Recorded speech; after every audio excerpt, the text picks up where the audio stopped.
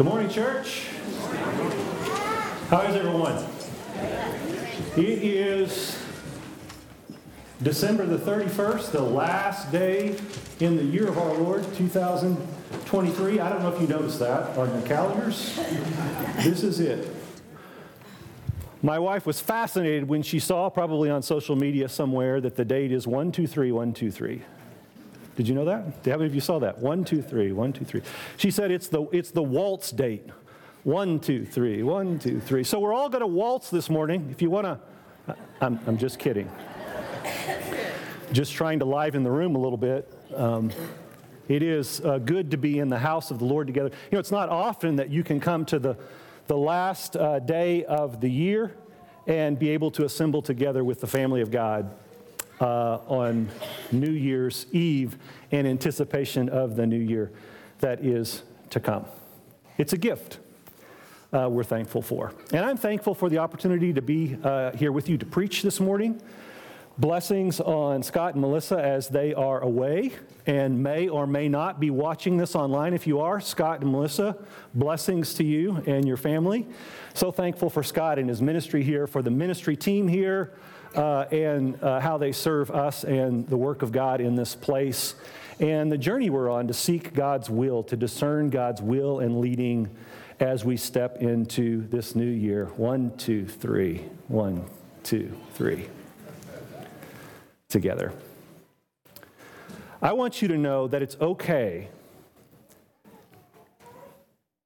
It's okay if sometimes you step into the house of God and you think, I'm not sure what all this is about. Or, I think I know what this is all about, but I'm not sure I buy it. I would hope that church could be an honest enough place, that God would expect it to be an honest and transparent enough place. He knows our hearts and our minds, that we could actually say what God already knows, that sometimes we're not sure. We're not sure where we are or what the destination is or what God's up to in the midst of the hard work of trying to be people of faith. So can we start there today? On the last day of the year, as we gather up kind of all that's gone before and come to kind of step across the threshold into a new year. And because of that, I want to begin I've chosen this morning to begin with these words of Scripture. They really come from three places. Sometimes we pick a passage and we read a passage in its length. Sometimes it's like a paragraph or a contained unit of Scripture. But I've chosen to just pick these 3 points in Scripture. So hear the word of the Lord. This is Genesis 1:1. It's familiar to you. I often refer to it. Those who've listened to me preach over the years probably would say it's hard for him to preach without talking about Genesis 1:1. So apologies. In the beginning, God created the heavens and the earth. In the beginning, God created the heavens and the earth. Genesis 1:1. Isaiah 65:17. Isaiah 65:17. Look, I will create a new heavens and a new earth. Isaiah 65. Revelation 21:1. Behold, I saw before me a new heavens and a new earth. Genesis 1:1, Isaiah 65:17, Revelation 21:1. God created, and then God said, look, I will make a new heavens and a new earth. And then in the end, look, behold, I saw a new heavens and a new earth. It's as if the entire arc of the story of the Bible can be plotted along these 3 lines. God created heavens and earth. God said, look, somewhere along the way, Isaiah 65, God said, look, I'm going to make a new heavens and a new earth. And in the end, John stands revelation of the Spirit and says, I looked and I saw a new heavens and a new earth. You see the thread, the line now, don't you? Genesis 1:1, Revelation 21, Isaiah 65, the narrative arc of the story that the Bible tells moves along these three plot lines, these 3 points. Genesis 1, Isaiah 65, Revelation 21. If you're wondering, what is all this? I'm confused. What is this life of faith? What is this story that we read, this Word of God that we hold so dear? What is it about? It moves along these lines. God created. God said, I'm going to recreate this thing. And in the end, God does. What I want you to know is that while that sounds very simple, it's a long, long way between Genesis 1 and Isaiah 65 and then on to Revelation 21. It's a long, long way. We cover a lot of distance along those 3 plots in the story. A long, long way. How many of you are Chip and Joanna Gaines fans? Are there any Chip and probably not. Anyone in here is a Chip and Joanna Gaines fan? No. Anyone want to raise their hand and say, I've never heard of Chip and Joanna Gaines? Okay, it's possible. Shocking, but possible. This is Chip and Joanna Gaines of Waco, Texas, and of HGTV. HGTV started their Fixer Upper fame, right? If you're not familiar, the plot line goes like this. It started like this anyway. I'm not sure where they are now, but we take the worst house in the best neighborhood, right, and fix it up. That's the story. And there's always a big reveal in the end. Yes? You know? They used to do this thing where they had the partitions, they would pull it apart. I found a few, and I want to share those with you. I think the guys have this queued up, so watch this video. It's just about a minute and a half from Fixer Upper. Highlights, I should say, from Fixer Upper. Yeah, this front porch is awesome. I love the size. Yeah. Sorry, Matt, you just gotta give it a little kick. All right. What do you think right off the bat? For a house this old, I actually expected something maybe a little nicer looking. I think it's how do we bring it back and give it its character, but also make it fit for your family. Noah and Jessica, are y'all ready to see your fixer-upper? Yes. Absolutely.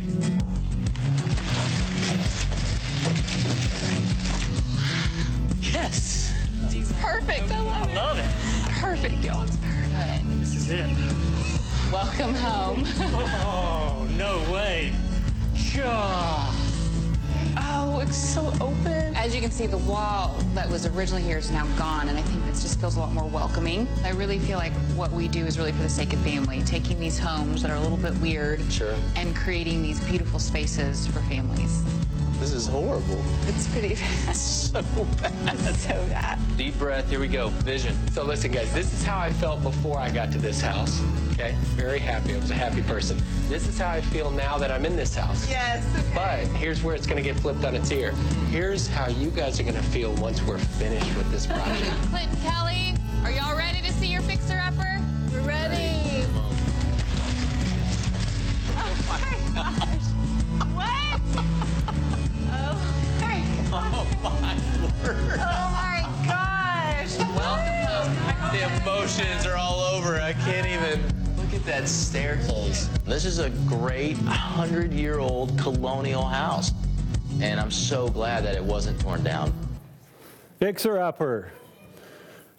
If you followed along, you probably recognize some of those reveals. Have you ever seen, I've never seen an episode of Fixer Upper where they do the big reveal and they go, oh no. It never works out like that. Oh no.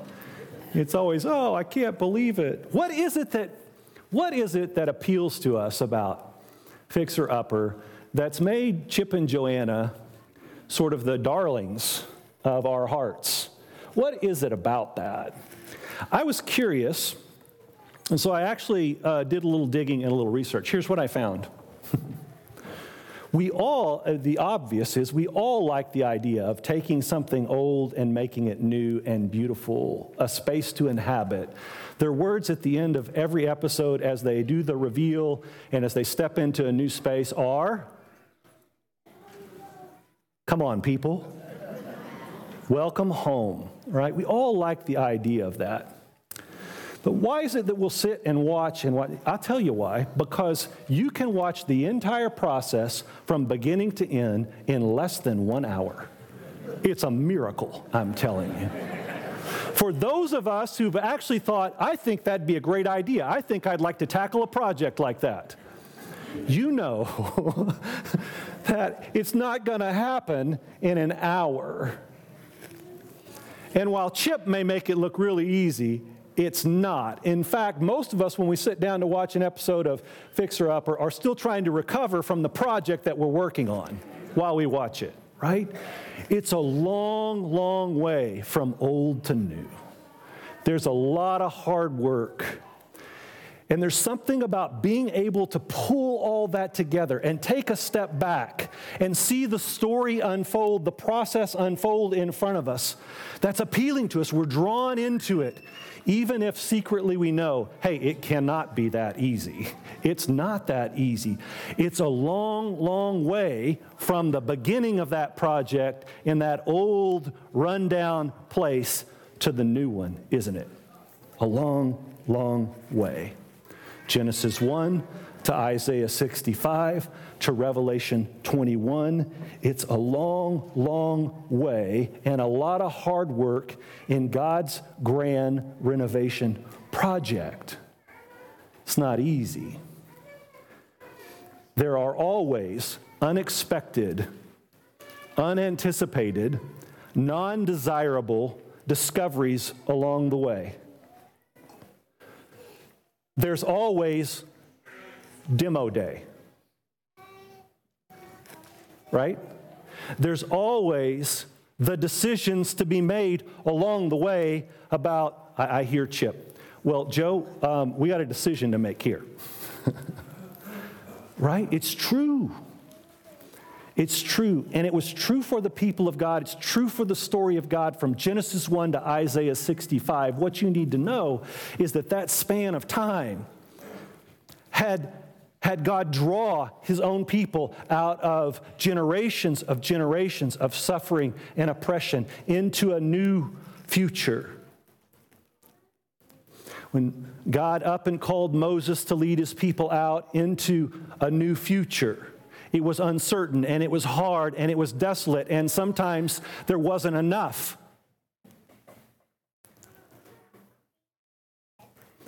No water, no food, no future, no hope. There wasn't enough. And God led them forward. Present, pillar of cloud by day, fire by night, led them forward into a new place, into a new land. Welcome home.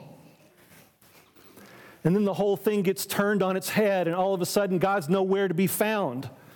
And God said, I'm going to have to start this whole thing over again. I will make a new creation, a new heaven, and a new earth out of you and for you. And he leads them forward. And in the end, we stand on the precipice of God leading us into the new creation, a whole new creation.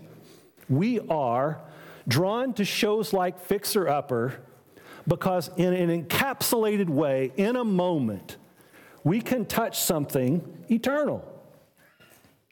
We are sons and daughters of the new creation. Sons and daughters of God's grand renovation project in us and through us. And at the center of that story, marked Genesis 1, Isaiah 65, Revelation 21, at the center of that story is Jesus. It's simple, but we forget.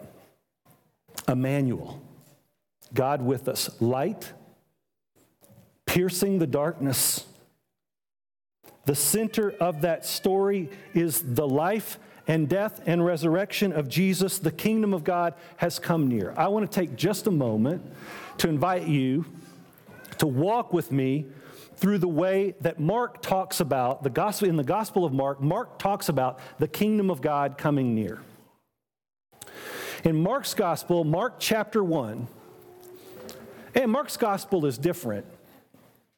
You don't get the story of Jesus being born in a manger. You don't get angels and shepherds in the field. You don't get any of that. You just get, boom, we're off and running.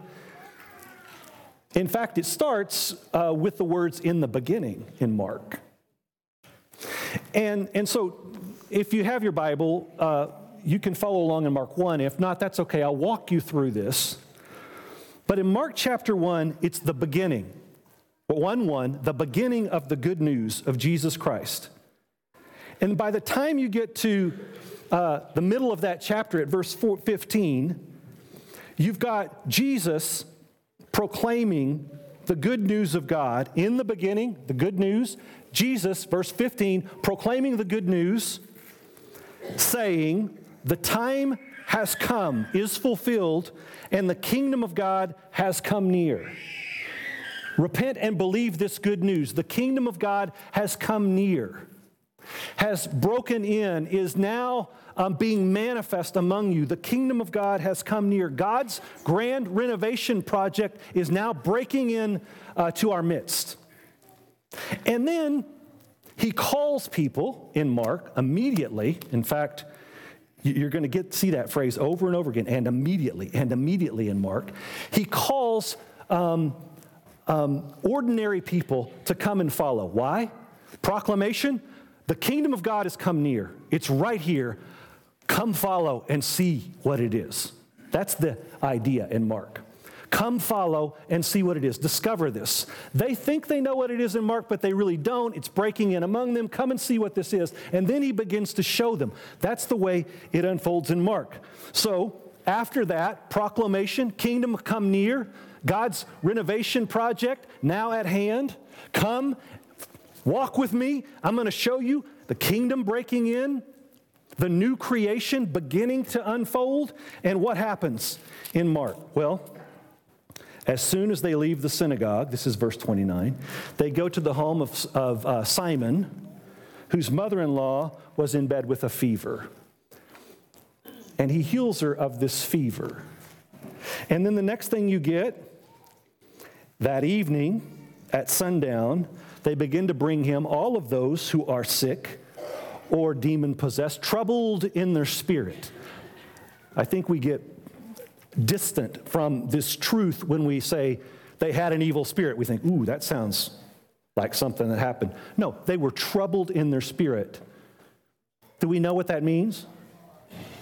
Do we believe that have you ever been troubled in your spirit?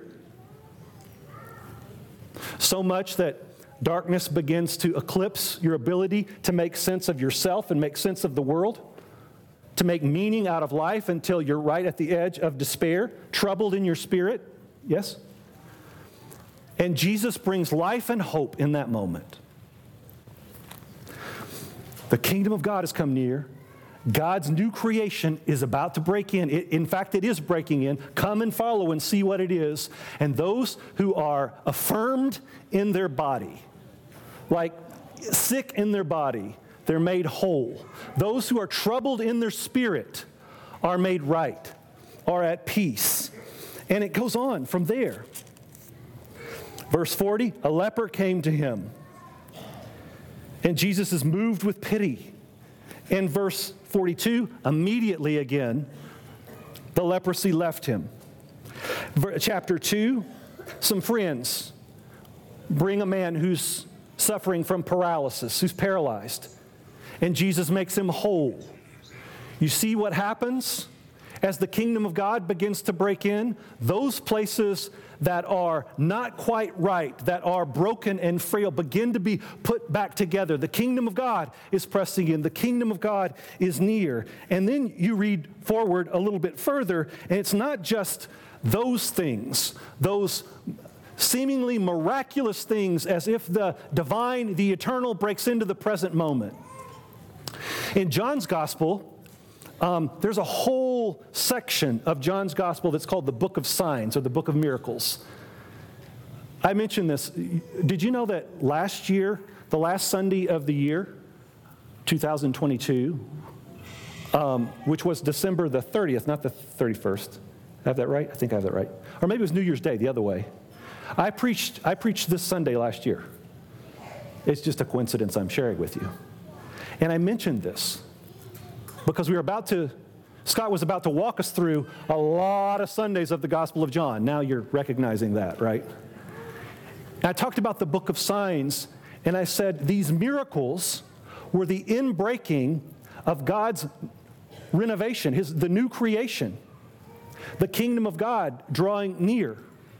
There are signs of it if you have eyes to see it. I referenced a song that I had run across called Miracles. I've got miracles. Remember this? Miracles on miracles. A million little miracles. I've got miracles on miracles. Count your miracles. 1, 2, 3, 4. I can't even count them all. Now you remember that. This is the inbreaking of the kingdom. And if we believe that it's at hand, that it began in the center with the story of Jesus and is being worked out in the end, we're not in some grand pause. If we have eyes to see and ears to hear, the signs of the kingdom are breaking in among us. I want you to know that in Mark, it's not only these signs, the fever, the leprosy, the paralysis, the troubled spirit, the evil spirits within one. It's not only those things, but it's also religion itself. And this is important. If you hear nothing else this morning, I want you to hear this, because this is heavy on my heart as we stand at the threshold of stepping into 2024. In Mark's gospel, the very next thing that he tells us about the inbreaking of the kingdom and our invitation to come and see what it means that the kingdom has come near is his confrontation with religious leaders and their interpretation of the faith. It's about the Sabbath law. But it's really how about the gift of Sabbath that God gave us to draw us into life has been twisted and turned to suck the life right out of us. Religion turned bad. And if you are of the mind that that was just a problem for the Jews in Jesus' day, you're mistaken. You're mistaken. I take Mark's telling of the gospel to say to us that one of the most lethal, deadly elements impeding our ability to receive the inbreaking of God's new creation is the twisting and turning of religion itself. You make it into something for your own purpose, to prop up your own interest, and to secure your own power. That's what's happening in Mark with the Pharisees. Hear the word of the Lord. What does it mean? God's grand renovation project with the story of Jesus showing us what it looks like when the kingdom begins to break in and press near. God is putting all these things back together. And when he says, I've not come to abolish the law, but to fulfill it, to take religion and put it back in its proper place so that it leads to life in God and not to something else, okay? When Jesus begins to show us that the work of God between the old, dilapidated, run-down house and the newly renovated one is the long, hard work of new creation. It's the kingdom of God drawing near. And it's not just in the Gospel of Mark that we get this sense, but it's really in the life of Jesus on the whole. He begins to speak. When Jesus begins to speak about God's grand renovation project, he says things like this: Blessed are you who are poor, for yours is the kingdom. Blessed are you who hunger now, for you will be satisfied. Blessed are you who weep now, for you will laugh. You hear the reversal? Where's the blessing of God? Where's the inbreaking of God? Where's the presence of God? Where's the power of God? Where's the renovating, remaking, new creation work of God? Blessed are the poor, for yours is the kingdom. Blessed are you who hunger now, for you will be satisfied. Blessed are you who weep now, for you will laugh. It's as if he's turning the whole world upside down. This renovation project turns the whole world upside down. Henry came home from college, first semester at college. So I'll tell this one on you, Henry. And almost, I think it was maybe the first day he was at home, he would tell us about your first semester at college, and he was going on, and he said, Dad, how come no one ever told me about this upside down kingdom stuff? And I thought, I've been preaching a while. I'm pretty sure I mentioned that along the way. But let me ask you, how many of you, when you think about the very essence of what God's up to in the remaking the world, think about that as an upside down kingdom? Right? So let me get this right for you, Henry, and for the rest of us too. God's work of renovation to remake the world is to turn the whole thing on its head. That's the way he describes it.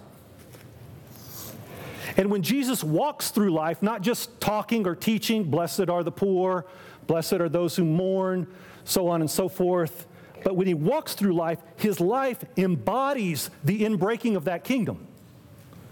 What he does, what happens with and around and to and through him embodies this. Jesus' suffering on the cross is not just a consequence of our sin, it is a manifestation of the kingdom.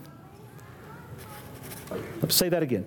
Jesus' death on the cross is not just a consequence of our sin, but a manifestation of the very essence, the very nature of this new creation project that God is up to. Put another way, he is demonstrating that there is a form of power greater than violence and suffering. That the power of self-giving love is greater than the power of violence and coercion. That the ends do not justify the means. The cross itself demonstrates a greater form of power, a truer form of power rooted in self-giving love. See, I don't get to preach that much, so I like trying to get 6 sermons into one.